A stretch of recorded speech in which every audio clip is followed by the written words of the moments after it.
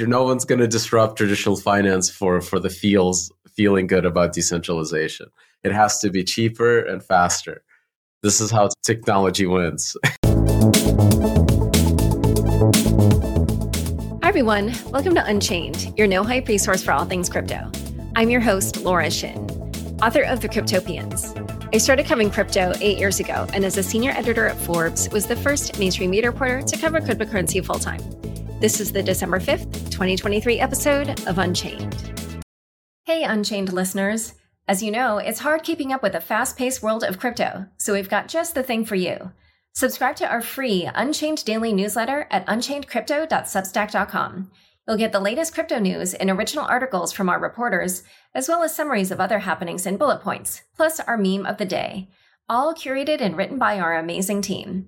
It's still your no-hype resource for all things crypto, just in newsletter form. Sign up at unchainedcrypto.substack.com. Again, the URL is unchainedcrypto.substack.com. Arbitrum's leading Layer 2 scaling solutions can provide you with lightning-fast transactions at a fraction of the cost, all while ensuring security rooted on Ethereum. Arbitrum's newest edition, Orbit, enables you to build your own tailor-made Layer 3. Visit arbitrum.io today. DeFi just got way easier with Vaultcraft, Popcorn's no-code DeFi toolkit for building, deploying, and monetizing automated yield strategies. From institutional service providers to DeFi degens, anyone can use Vaultcraft to supercharge their crypto with custom cross-chain yield strategies. Learn more on vaultcraft.io. The game has changed. The Google Cloud Oracle, built for Layer 0, is now securing every Layer 0 message by default. Their custom end-to-end solution sets itself up to bring its world-class security to Web3 and establish itself as the HTTPS within Layer 0 messaging. Visit layerzero.network to learn more. Hi all, before we dive into the discussion, a quick editor's note. On Friday, we ran a segment in the weekly recap about CZ's net wealth as a comparison to the fine Binance had to pay. That calculation was based on an inaccurate number. Binance paid a $4.3 billion fine, not the $4.3 million amount we used. That amounts to 17.2% of CZ's estimated wealth at the time of publication. And now onto the show. Today's guest is Anatoly Yakovenko, co-founder of Solana Labs. Welcome, Anatoly. Awesome to be here. You've had quite the year. First, there was the implosion of FTX, which was closely tied to the Solana ecosystem. And then, remarkably, Sol has quadrupled in price from a year ago. And as far as I can tell, I think it's probably the top performing asset, at least amongst the top cryptos. So I'd love to talk a little bit about that journey. Let's revisit early November 2022. At that point, Solana was just coming off breakpoint, and then FTX collapsed, and the price of Sol plunged by about 67% in a matter of days. Solana NFT floor prices dropped. There was just a ton of uncertainty. Then we realized just how much Sol the SPF empire had. And so during that period, what were your thoughts? What were your feelings about how to help Solana survive that crisis? Yeah, I was really worried about kind of the ecosystem founders first and foremost. So the thought that really scared me was how many people had their runway in FTX, and because they would be directly impacted, they wouldn't be able to pay their employees, things like that. But luckily, a very small percentage of them had anything on FTX at all.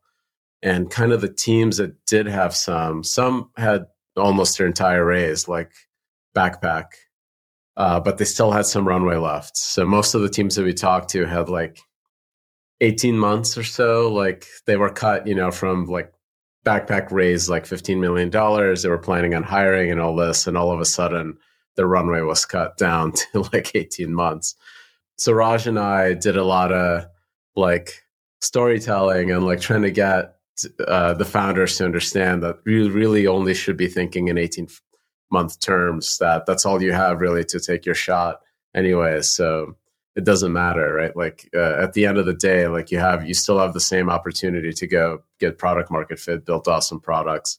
There's a lot of kind of those kinds of conversations with portfolio companies like Solana Ventures has, which is part of Solana Labs, has over 160 different investments across the ecosystem. We're not like the lead or anything like that, and but we do put a lot of checks in. So it's a lot of companies that we have to kind of manage and talk to the CEOs and stuff like that. And were people freaking out, or did they kind of like heed your level-headedness and just decide that, this was a setback, but not something existential? Or kind of what was the feeling at that time?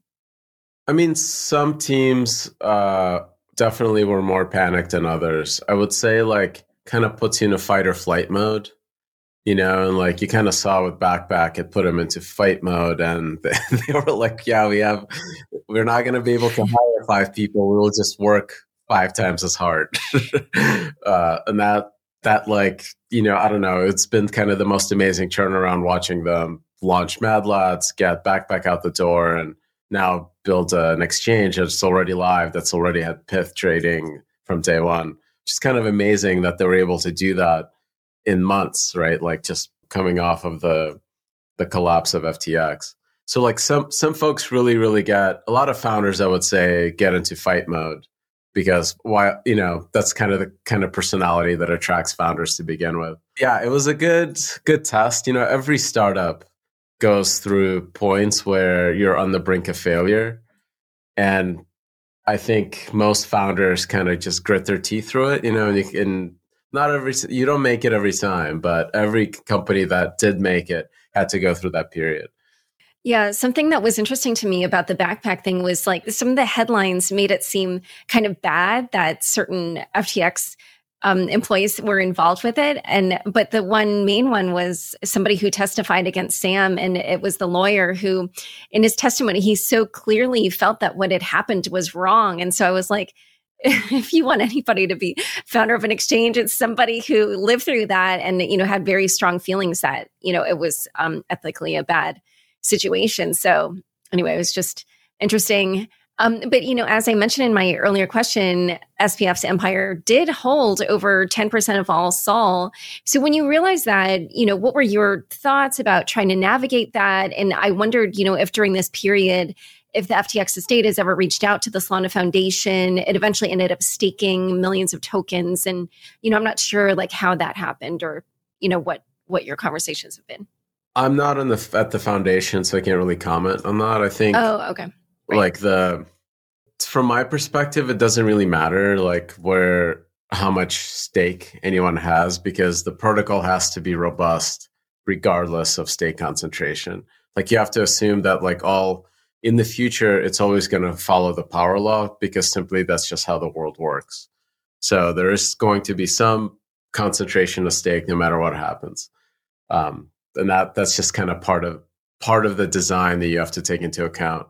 From most protocols, from a security perspective, from a decentralization perspective, what really matters is the distribution of nodes, geographic and operational and things like that, because any single node can detect a failure of the rest of the network committed an invalid state transition or something. So you just need one honest node at least to do that. So the more kind of independent operators you have, the better. And the second thing, which does touch a bit on stake, is kind of the censorship resistant piece. But that only matters for kind of the current like real-time censorship resistance. Because if like some part of the stake or something went haywire and started censoring things, the rest of the community can fork them out as long as one honest node remains and can give them the state. So this is kind of like those debates around miner concentration or Lido concentration. I think they're more or less theoretical. There's kind of like perception that goes through the markets of these things there's now this estate has to sell or and stuff like this. Generally, my belief is that events that there's a ton of information of like in markets get absorbed relatively easily.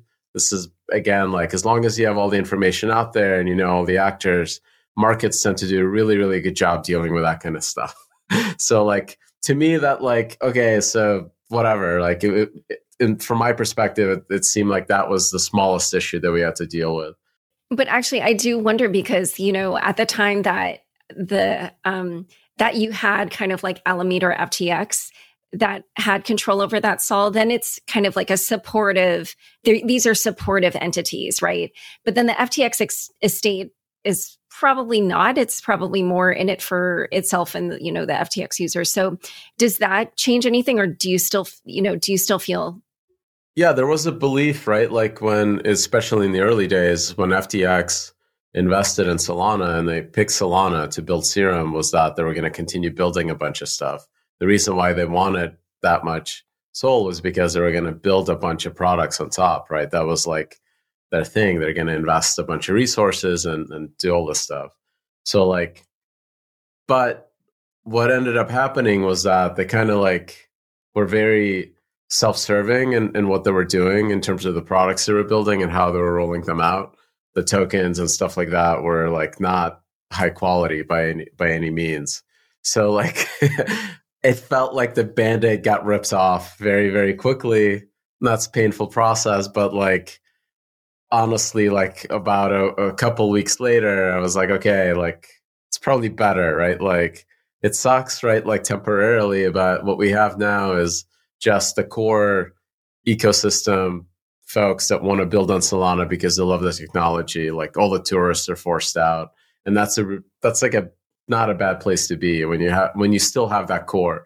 And after doing those rounds of conversations and talking to everybody, hey, do you guys have runway, stuff like that, I literally had founders tell me honestly, we thought about should we leave? Should we go to another chain? Should we build an L2? And they were the only way we can get the kind of technology that we want is here. So for better or for worse, we're going to stick it out. So that was really, really awesome to hear. And those are the folks that want to help, right? I think as painful as that process was, it really created space for all these other people to succeed. Yeah. I guess when I phrased my question, I should have added that they were supportive on the surface.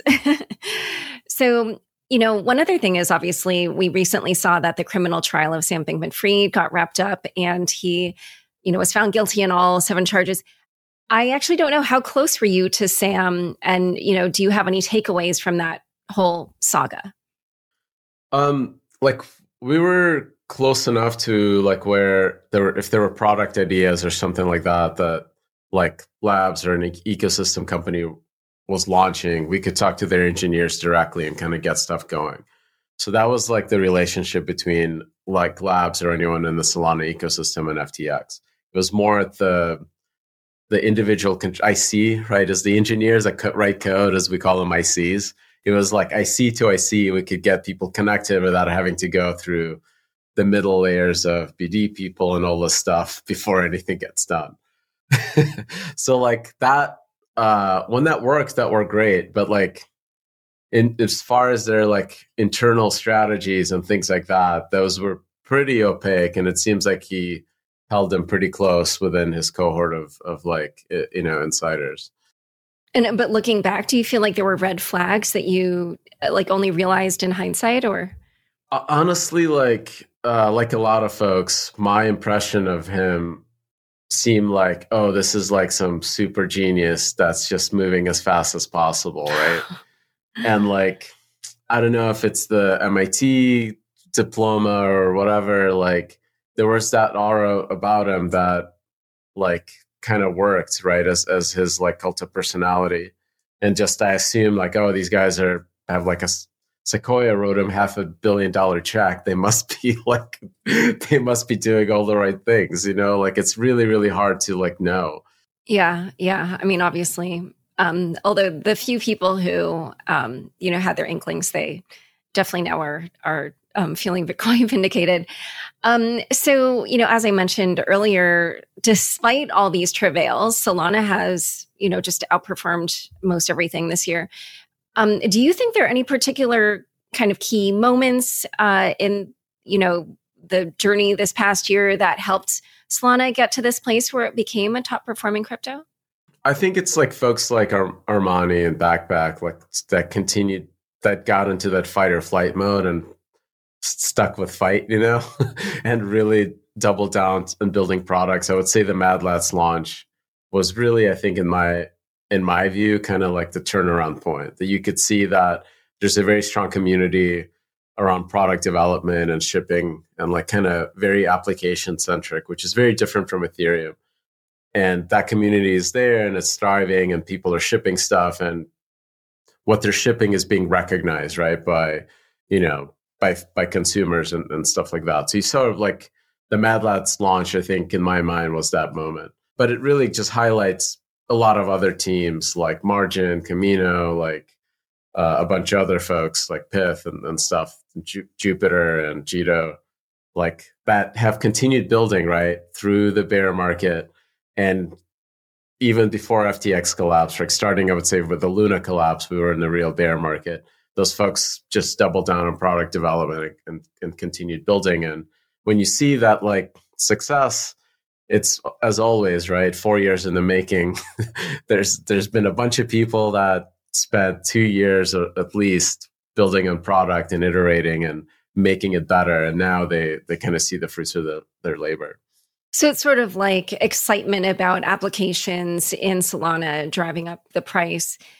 I have to ask though, because I have noticed, so according to Electric Capital, monthly active developers in Solana is down quite a bit. It's down to about less than 1,000 every month. And at the beginning of the year, it was more like about 2,500. So why do you think that's dropped? Devs are very macro oriented. So as you see kind of the bear market get really, really get into full swing, a bunch of developers leave and then they come back. And what you're really looking for, the 1 in 20 stick around and actually go start a company and go actually build something. And you can see from the hackathons, even the hackathon that happened right after FTX, there were more projects submitted than the previous one. So there's people kind of constantly coming in and trying and building stuff out.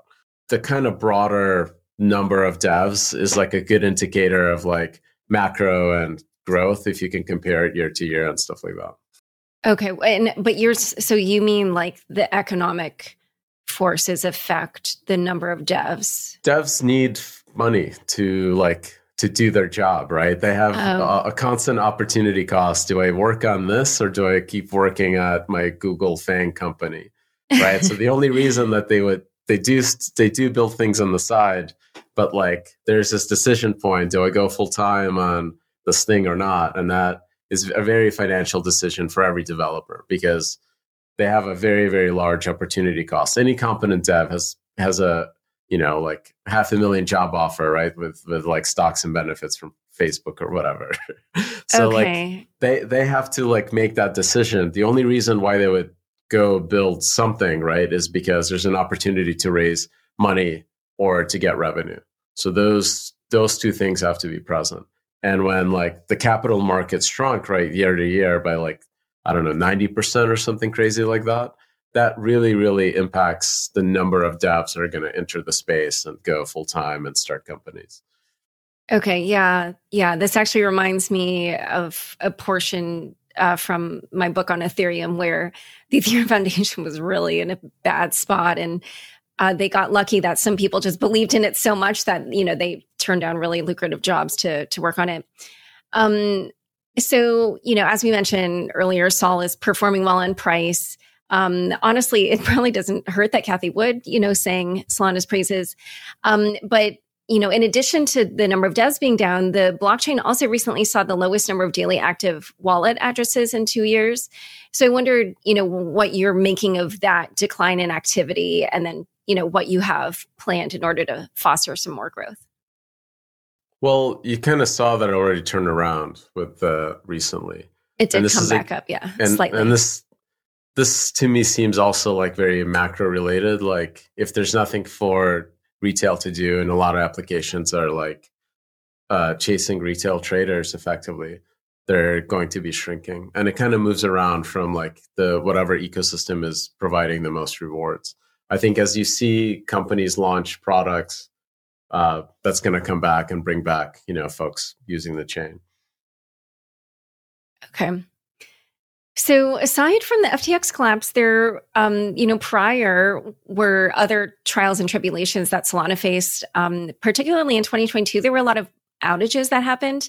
And 2023 has been a really different story. So how is it that Solana was able to turn that around and, really have minimal problems with uptime? Yeah, so last year, right before Breakpoint, we were able to ship local fee markets. And this is kind of an innovation that's unique to Solana. I don't know if most folks know, but the way that Ethereum and I would say every other blockchain works is you have a single threaded environment and that processes transactions. And it looks for the highest paying transactions and just goes and runs through all of them. So the problem that happens is when you have like a hot NFT mint and a liquidation for some, lending protocol and like a token launch, all three of those are competing for that block space. And it's happening so quickly that people will basically bid up to whatever the economic opportunity of being first in the block, right? Of being part of the block. And they're fighting each other because if you allow the NFT mints, you're not going to get the liquidation. So there's this like battle between different use cases that's happening in Ethereum. So with local fee markets, the way that it works on Solana is those are actually isolated. So you can still have hotspots. You can still have like these major events. But if a fee spike happens because of NFT mint, it doesn't impact like a Visa payments or something like that. That took like a good while to develop in 2022. And we saw the congestion problems that were caused by this. This is because you'd have like an NFT mint and literally like bots would be sending 100 gigabits worth of traffic to be first in the block. And there is a solution for this, but like if the chain was like, if we copy the implementation of Ethereum and just raise the global fee, it really breaks the whole premise of Solana. Like Solana is really a multi-application operating system. I think of the difference between Solana and Ethereum is much like the difference between, like Windows 2000 and Windows 95. If people remember what that what that was, you have like a. I was like, an adult at that time, and I barely remember. So please enlighten us. So like Windows 95, a Windows operating system that was in those early days could only run one application at a time. So you would run the window that was facing you, it would run that app. It couldn't really run more than one. So it was a single threaded OS built for CPUs, like processors that only had one core. And when hardware vendors realized that they cannot make a single processor any faster, they started adding cores. The problem was that operating systems just couldn't deal with that. They couldn't really actually manage it to run more than one OS more than one application at a time. So it took a big pile of work to rewrite all of this, and like Microsoft spent, ungodly amounts of money, tens of thousands of engineers porting over all this stuff to Windows 2000, which is a proper operating system that can run multiple applications on different cores and stuff. And that's a hard engineering problem. So Solana is just that transition. So Solana's had its Windows 2000 moment. Well, we're the ones trying to build Windows 2000 while everyone else is still stuck on Windows 95. So, but we had to prove that that's possible. And if you can't prove that in the economics, right? If you have an environment where NFT mint raises the price for a payment, it means that the whole thesis that a single giant network can handle multiple applications and all the applications for finance at the same time, it kind of falls apart. Because like, okay, so it doesn't matter if you can run 50,000 TPS, because if like I have one NFT mint and it raises the price for my payment, I'm going to run my own chain for payments. So really like figuring out local fee markets was an existential like thing that we needed to do. And that shipped last year, last Breakpoint, and you saw the performance and like kind of like from a fee perspective and hotspots and congestion, like all those problems were solved. And you can see like during major DeFi events or NFT mints, things actually work. Like isolation only raises fees for that one hot event that has a hotspot. The best example of that was like when the Mad Lads NFT mint happened, you had Helium was migrating to Solana. They were minting 1 million hotspots on the network as NFTs. So at the same time, those two events happened and everything worked. It was like the most boring day. I tweeted that was boring. But kudos. No, it's definitely obviously a problem that's we've seen time and again in blockchains. So at the same time, you guys are now kind of moving to a multi-client ecosystem. There are two existing ones, but there's a couple new ones. FireDancer and SIG are in development. One of them, FireDancer, is being developed by Jump Crypto. And I think, maybe I could be wrong, that post FTX, there's some wariness sometimes of traders being involved in functions where there could be conflicts or an uneven playing field. So do you think there's any risk to having a trading company create a client? Or are there any things you would do to mitigate that? This is all open source code that anyone can look at and copy and use for whatever purpose they want. It's Apache 2.0 license, so literally as publicly available as possible. So there's kind of like no risk. It doesn't matter who writes the code. But it's great that they're writing it because it's their like high frequency trading engineers that have spent years of optimizing hardware to handle, 400 gigabits per second of market data flowing through their systems. So it's a really, really well-designed implementation. And what's cool is without changing the Solana protocol at all, they're able to demonstrate that the components that they're building can handle 10, 20 gigabits of traffic. And that's millions of transactions per second. Well, you just sang the praises of working in open source. And I know that one of the criticisms of Solana is that there's a fair amount of closed source activity. When do you think that might change? Or, what are your thoughts about that? Yeah, that's like a pretty fair criticism, I would say. I think there's a lot of hardcore open source folks, like Labs builds all the code open source, FireDancer's open source. A lot of the infra kind of like low level folks come from Linux kernel and development. They build open source first by default. And I would say there's a different culture in the application developer space where those are the people trying to like build a company and get revenue. And I think they don't value open source as much, I would say, as like the low level engineers. But that's slowly changing. You kind of saw it even today, like GetCode just announced they're open sourcing their entire payment stack, like 700,000 lines of code for their application. So that's pretty cool to see. And do you feel there's more that you could do to change that culture, or do you feel it's just naturally happening? Or you can't like force it. I grew up like in the 90s and learned to code in the 90s, and there was this huge fight between BSD and Linux folks and a whole bunch of there was like the kind of like fighting that you see between blockchain developers on crypto Twitter. People are fighting about which file system you'd pick in your Linux configuration in the 90s. So like I kind of lived through that already. And my philosophy is like, set an example by doing and like just let people make their own choices. So everything that we ship is shipped with Apache 2.0 because this is what the Rust community prefers. And since we're building in Rust, that's kind of, we go with the flow. Maybe if we're building in C, it'd be GPL or whatever because it's closer to Linux, but it's kind of like my feeling is that like if you set a good example, you kind of get your cohort of people around that also want to kind of build the same way as you, and we'll get the ball rolling this way.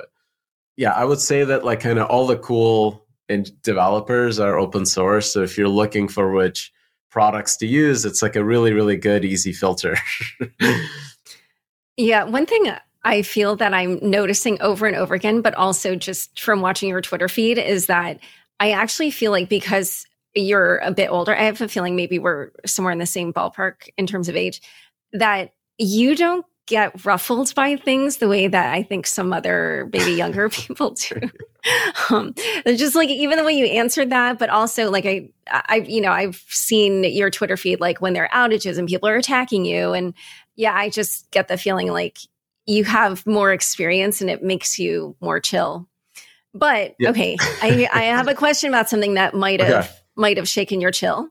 In June, the SEC sued Binance and Coinbase and named Sol as a security in the lawsuits. And I wondered, what your feeling was about that. Are there certain situations that Solana Labs or the foundation are thinking about handling this situation?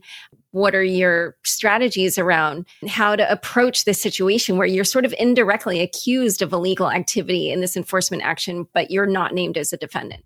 Yeah, they didn't actually name any wrongdoing by labs or foundation or myself or anyone. So they went after the exchanges. So like there isn't much that we can do. And like based on kind of the track record that they've had, it really seems like it's going to be up to Congress to kind of sort this mess out. Like so from our perspective, we're kind of like in wait and see mode what happens, right? Like the fit bill looks really, really promising, like from the analysis that we can tell from the market structure bill that's floating around Congress, like Solana would 100% be decentralized based on like what the current bill says. So from my perspective, yeah, the one I think that's the one where we saw that divide between the younger and older Democratic members, like pushing it forward. Right. Okay. Yeah, you can definitely tell. So like it's like basically like I think there's not much we can do from besides kind of wait and see, right? Like from my point of view, like I'm very bullish on United States eventually figuring things out. Like you know, it's the worst system. It's also the best system of government. It eventually does the right thing, but it does everything else first, you know, unfortunately. So in a moment, we're going to talk more about that. But first, a quick word from the sponsors who make this show possible. The game has changed. The Google Cloud Oracle, built for Layer 0, is now securing every Layer 0 message by default. Their custom end-to-end solution sets itself up to bring its world-class security to Web3 and establish itself as the HTTPS within Layer 0 messaging. Visit layerzero.network to learn more. Popcorn just made DeFi way easier with Vaultcraft, your no-code DeFi toolkit for building, deploying, and monetizing automated yield strategies in a few clicks. Forget spending months of R&D, capital, and human resources when you can now instantly launch your crypto fund with Vaultcraft on any EVM chain. From wallets and institutional service providers to non-DeFi degens, Vaultcraft supercharges your crypto assets by enabling instant cross-chain yield strategies that you can deploy in 1 minute. Now anyone can supercharge their crypto portfolios with custom-tailored DeFi strategies. You can now partner with Popcorn to launch and list your strategies on the Popcorn dApp and earn kickbacks. Learn more on vaultcraft.io. Arbitrum stands at the forefront of innovation as the premier suite of Layer 2 scaling solutions, bringing you lightning-fast transactions at a fraction of the cost, all with security rooted on Ethereum. From DeFi to gaming, Arbitrum One plus Nova is home to over 500 projects. And with the recent launch of Orbit, Arbitrum welcomes you to build your very own tailor-made Layer 3, or as the Arbitrum ecosystem calls it, an Orbit chain, directly on the Arbitrum tech stack. Designed with you in mind, Arbitrum empowers you to explore and build without compromise. Propel your project and community forward by visiting arbitrum.io today. Back to my conversation with Anatoly. So I have to say, I read your op-ed in Fortune about crypto entrepreneurs and developers leaving the US. I have to say it was very well written. It was also quite touching. You talked about how you immigrated here from Russia when you were 11. You know, my parents are immigrants. Like I just resonated with a lot of what you said.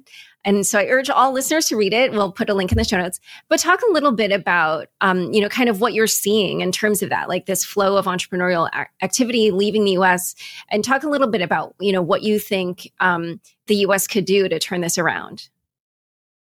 Yeah, the problem is that the uncertainty around like what is okay and what is not creates risk for the CEOs that are starting these companies. Even though United States is the best place to like raise capital, to build a company, to get your like core team of engineers, it has the best talent. The risk is there, and it's substantial, and it's personal risk to the CEOs. And there's not a lot of like risk to go offshore. So like if you're a lot of CEOs, like a lot of folks that build companies are immigrants, so they have. Not myself, there's no way I'm going to go back to Ukraine. And like when I left, it was still the Soviet Union. But like a lot of people do have like, especially folks that have families in Asia, it's easy for them to leave and like raise capital here, leave, and then go build a company there. So like that's definitely happening. And that's really unfortunate because it's brain drain. It's like literally the definition of brain drain, like what was happening in the Soviet Union, like as soon as you could leave, you left, like is happening in the United States. And it's with like the best founders, the people that want to like build companies. So really, really unfortunate. And even if for the folks that stay, what they quickly realize is that like the legal fees create their own risk because they're so substantial that they impact runway significantly. Like it's millions of dollars to deal with lawyers to do anything with crypto in the United States. And you don't really get like a 100% foolproof like answer on any question. So regulation is supposed to actually reduce the cost of legal compliance, right? Like it's supposed to standardize it and make it super easy and cheap for companies to be in compliance. And that's completely absent right now from the industry in the United States. But like every, like, Japan has like passed laws, like every, like, I think G7 country has addressed like the legal question of crypto in some way by now, except the United States. Yeah. So it seems like you're pinning your hopes on those bills. From what I talked to like members of Congress, it seems like there's definitely a generational divide, and I think it'll eventually pass because the younger folks are smart, ambitious. They want to see the United States win, like and win in crypto, just as they want to see it win in everything else. So like I think it'll pass eventually. So I've heard you talk about how stablecoins on Solana are a no-brainer, partially because of the speed of Solana and low cost. And I've noticed that, Solana has some announcements with Visa, with Shopify. But at the moment, Solana just has 1% of stablecoin activity. So what are your thoughts on how the Solana ecosystem can increase that? How do you measure activity, I guess is my question. Oh, I looked up a pie chart of stablecoin market share. That's where I pulled that. So I'm not sure where they're getting their number from. So like you can look at like issued amount of stablecoin issued. Solana actually maybe has 1%, but it has actually quite significant volumes of stablecoins moving through it. So like because it's so cheap and fast to use the network, you just kind of see different activity. Like when people like look at the top line numbers of TVL or something like that, my engineering brain is that the TVL should be TVL. I misphrased my question, not activity, but yeah, I think the price chart was TVL. Exactly. Because I remember I got there from a $1.5 billion Solana stablecoin number. So yes, okay, you shouldn't have $1 more TVL than necessary to support volume, right? Like that's all the excess TVL is useless. It's actually capital at risk doing nothing. But so wait. You don't think it says anything about the level of adoption? Like, when you see, multiple, like dozens of billions of dollars of stablecoin market share on Ethereum and Tron, you don't think that shows some level of adoption? If it's not being used, what does it matter if it's sitting there? It's just a number in a computer. So like what matters is like, I would say volume is much more important. Okay, but I have a question. Are you saying that you don't think the stable coins on Ethereum and Tron are being used? I think you have to backtrack from that and then see how much of the TVL is actually like useful. Okay. Right? Like, so I would start from that. Like, I think when you look at like Solana, like there's 50 billion of volume per month of USDC, which is like pretty significant. That's pretty cool. So like, my mind, like those are kind of the more important numbers to look at, like the actual activity and things like that. Even if the like individual amounts are small or you don't need that much TVL to support it, that TVL should only be there to support like somebody actually doing something, right? With the money, not just sitting there. All right. So your original vision for Solana was to make it a home for DeFi. You would talk about things like giving it NASDAQ level speed. I know you're not a fan of TVL, but I need to mention Solana has $600 million in TVL on Solana. So, it doesn't appear that it's like, a place for DeFi yet. So do you still view that as like part of the mission or the vision for Solana? And if so, why do you think that hasn't happened yet? Yeah. So just like the stablecoin TVL, like, you actually saw volume on Solana go higher than TVL this month, which is pretty cool. So daily volume in terms of like just people trading was higher than TVL. And it's And was that due to gaming? Because the chain is so cheap and fast, you can build different markets. Like Uniswap, I think trades like once a minute on Ethereum. There's like, I think, thousands of trades per minute on any market on Solana, right? So you have like a totally different environment that's much, much closer to traditional finance. Like when you look at like traditional finance, the amount of TVL on NASDAQ or DTCC, right, is quite different compared to volume than what you see in DeFi. So from any like financial point of, like if you're trying to analyze are these systems efficient in any way, Ethereum is horribly inefficient compared to traditional finance. Like Solana is much, much closer. And I would want it to be even closer. Right? If we can like completely invert that number, like reduce TVL and increase volume, that would be a win because that looks more like traditional finance. There's less capital at risk, but it's doing more, right? And the fees are lower and, velocity is higher. So in my mind, that's kind of the more important part. And you saw like volumes with product launches from folks like Pith, from Jupiter and Margin and stuff like that. When people launch products, like some of those get used, founders figure out product market fit, and that actually increases activity that's useful. So we kind of see that loop happening already on Solana. So you feel the best metric to track activity on Solana is volume? Because, obviously, so TVL is another popular one, as we've discussed, and it's not something that you feel is accurate or reflects activity on Solana. But another one is actually fees. And I noticed, that's quite low on Solana, but is it just because Solana is less expensive? Is that, so you feel like there's certain metrics that just don't reflect the success of Solana? There's no way these technologies can disrupt traditional finance if they're more expensive and slower. It's just not going to happen. So wow, that's a very pithy quote. Zero chance.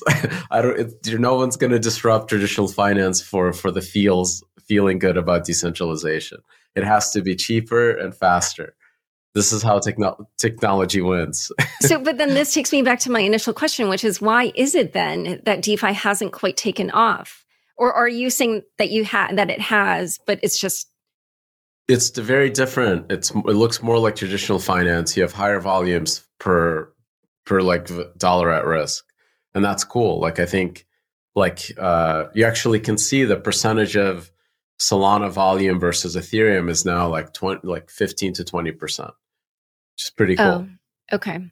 Right. So like it's starting to approach. Like if that flips, that would be a big deal. Like to me, that would mean like a very huge achievement. But that depends on the product teams launching these products and getting to market, grinding for PMF. Yeah. I actually remember Vitalik did tell me, I think one of the most significant moments was, I think, when he saw Ethereum transactions eclipse Bitcoin's. So yeah, apparently. I don't mean transaction count. I mean like DeFi volumes from trading. I think somewhere around 15 to 20%. Like daily volumes of Ethereum on Solana already. 15 to 20% of DeFi volume on Ethereum. Is that what you're saying? Or yep. Oh, got it. Okay. Not transaction numbers, but like the volumes, like the nominal volumes themselves. Right.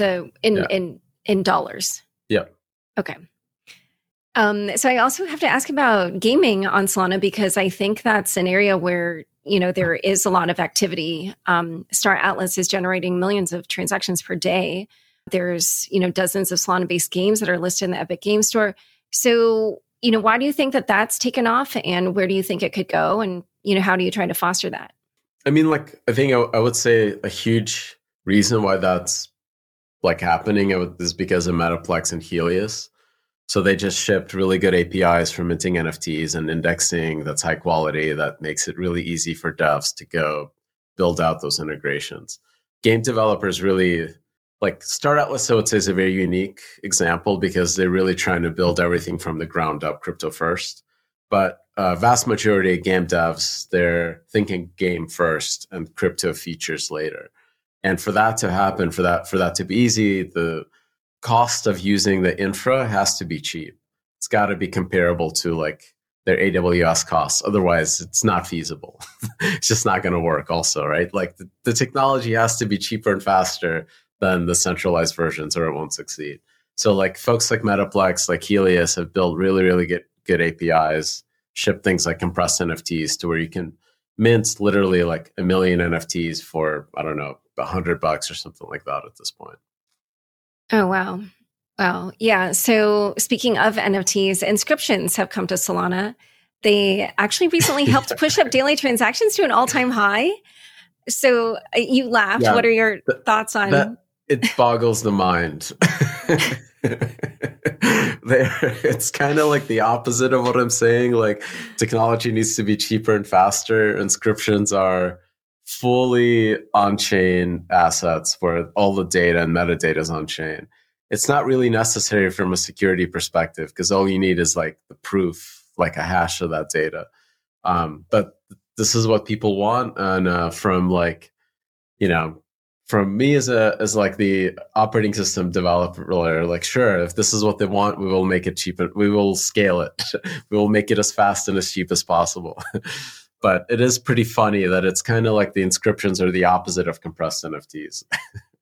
But do you feel like you're learning something from that? Like, are you kind of saying, oh, wait, the way I'm thinking about this, like, there's something new here. Like, maybe this is a different direction things will go, or... What's cool is that, like, this is all happening organically in the ecosystem by external devs. And if they're seeing success, that's awesome, right? Like, I want to support them or whatever, unblock them in any way. Like, the operating system should be completely agnostic to the applications that are running on it. And if they figured out a way to get product market fit and like create value for their users, right, that are having fun and they have revenues, paying engineers salaries to go do this stuff, that's great. Like we will help them in any way we can. So it's awesome that they're seeing traction. I think NFTs are kind of a weird memetic space that's really hard to understand. It's like a mixture of art and like memes and like, yeah, it's, I don't want to make assumptions about where it's going. I think the stuff that's kind of like obvious that people have predicted, oh, NFTs are going to make gaming a success or something like that, have taken much, much longer to actually achieve because like consumers generally still don't get it. And it's going to take a really long time, I think, for that like thought process for people to change, that they'll actually value digital assets. I think for the vast majority of consumers, digital things are not assets that they own, right? They're kind of very fine with renting them from iTunes and Amazon Prime. That they're okay with renting the movie instead of owning it. So like when that mind shift happens, I don't know, like maybe gaming is that first place where folks that are like hardcore gamers really, really want that trophy that they earn in a game, but we'll see. Like it's still not proven.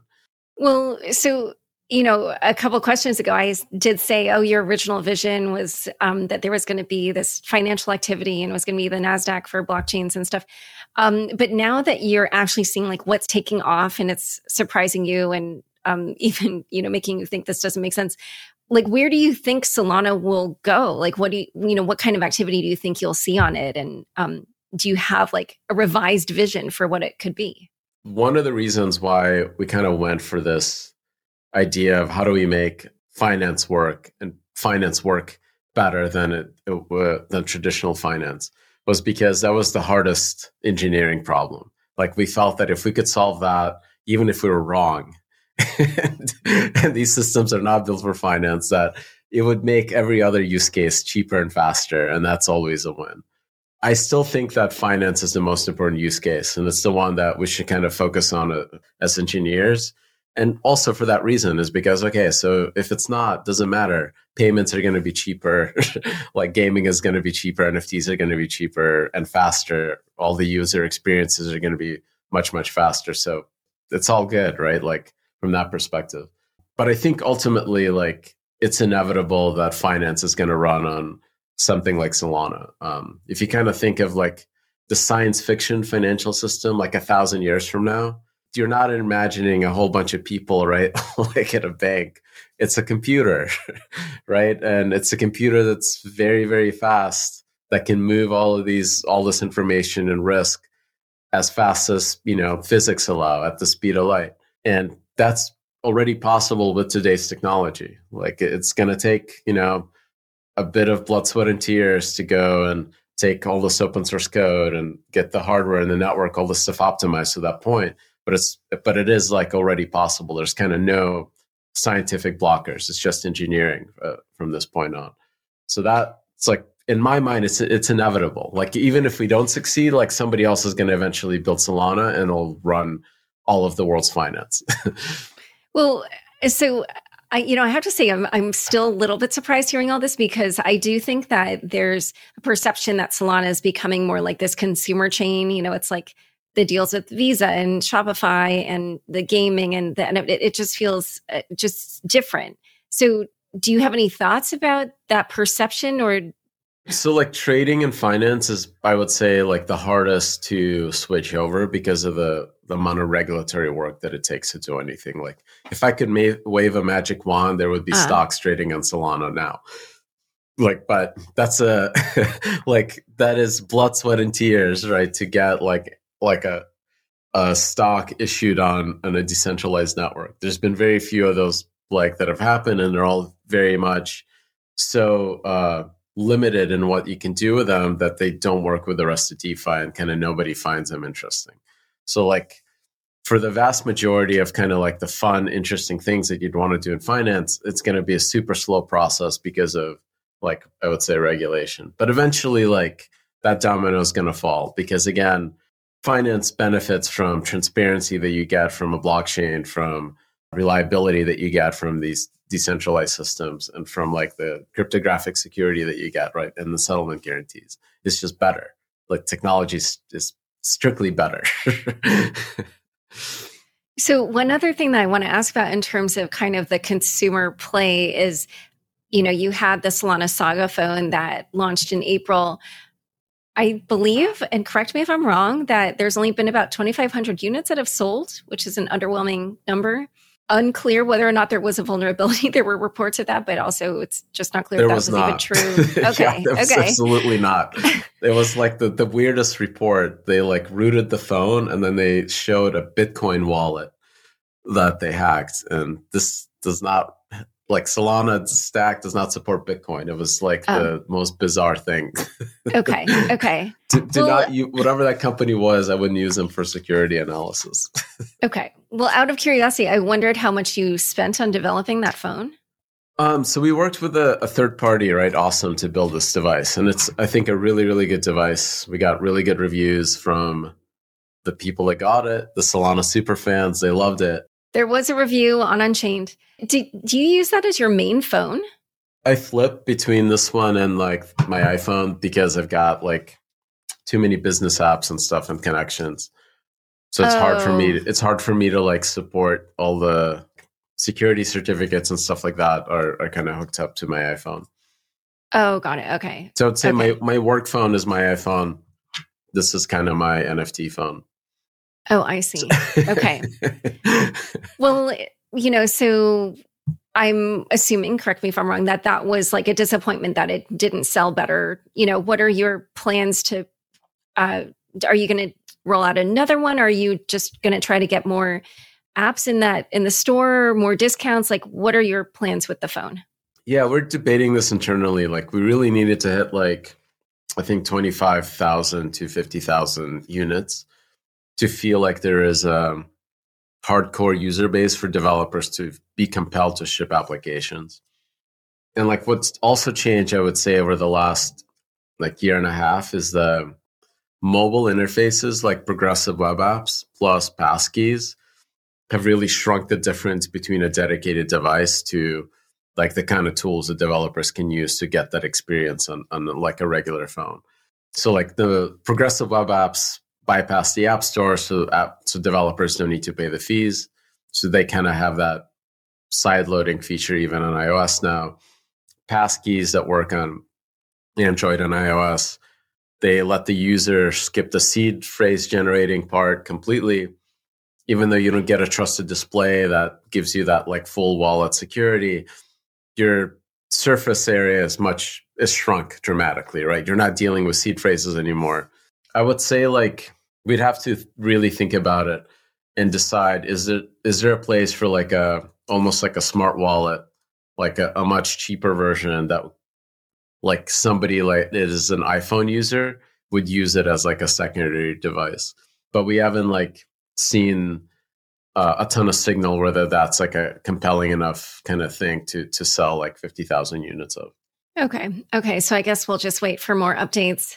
Yep. Well, tell us more about what's on Solana's roadmap in terms of improvements, what you're excited about, and what new applications or use cases you think that those developments will enable. I mean, the number one thing is like getting FireDancer out to mainnet. So what was really cool is they had a milestone where they had this what they call Frankendancer. So it's partially FireDancer code, partially Solana Labs code that's running in testnet, and it's proving out a big portion of their networking stack. So I'm hoping that it's kind of downhill for them and they can ship and quickly iterate and get to full mainnet support, next year. So that's really the number one priority, because that eliminates the single point of failure of having a single implementation. So once you have two live in mainnet, the probability of a bug in both is virtually zero, because they were built by different teams in different languages that, have their own full understanding of the protocol. So that to me is... Maybe I misunderstood. I thought that Jito Labs also was live on mainnet. And so I thought there were already two clients, but there's not. Jito is a fork of the Solana Labs client. So it is like a separate team that forked the open source code. So you can consider it a separate client, but the implementation is very close to the same.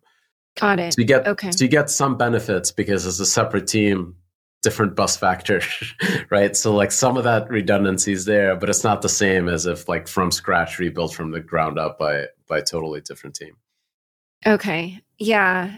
And how do you think about like the potential for kind of this new client with a new team creating the potential for like consensus forks or just other issues? That's part of the challenge, but like obviously Ethereum was able to figure out how to run with 4 clients. Like it's an engineering challenge. We're all smart engineers. Hopefully we catch these bugs. There's a lot of folks testing and figuring this out. I'm hoping that they'll catch all these bugs before mainnet, but you never know. But it's much, much safer to have multiple clients, because then catastrophic bugs become liveness failures. And those are really unfortunate and embarrassing. And people yell at me on Twitter about it. It's not as bad as a catastrophic failure. Yeah. I mean, it's definitely a good thing to have, but You're right that implementation is it's tricky. All right. Well, Anatoly, is there anything I didn't ask you about that you would want to mention? Oh man, I think we covered a lot. I don't know. Yeah, we've covered everything.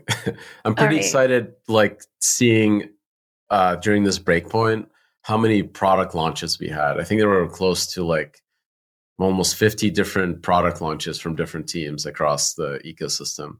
And that's, to me, is like the biggest signal that people are building stuff, because you need products to attract users, and like that whole cycle is moving forward, which is really, really cool to see. Great. All right. Well, where can people learn more about you and Solana? You can follow me on Twitter. I'm AE Yakovenko on Twitter, but you can go to Solana.com and learn all about Solana. Perfect. Well, it's been a pleasure having you on Unchained. Thank you. Thanks so much for joining us today. To learn more about Anatoly and the state of the Solana ecosystem, check out the show notes for this episode. Unchained is produced by me, Laura Shin, with help from Kevin Fuchs, Matt Pilchard, Juan Aranovich, Megan Gavis, Nelson Wong, Shashank, and Margaret Correa. Thanks for listening.